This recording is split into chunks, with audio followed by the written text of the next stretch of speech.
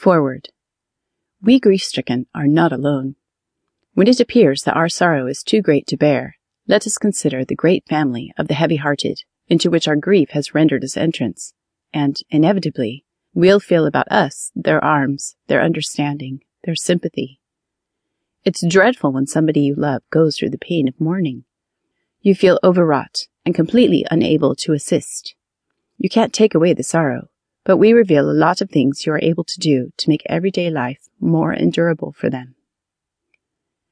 This book is full of small ways and large ways you are able to help somebody you care about cope a little better.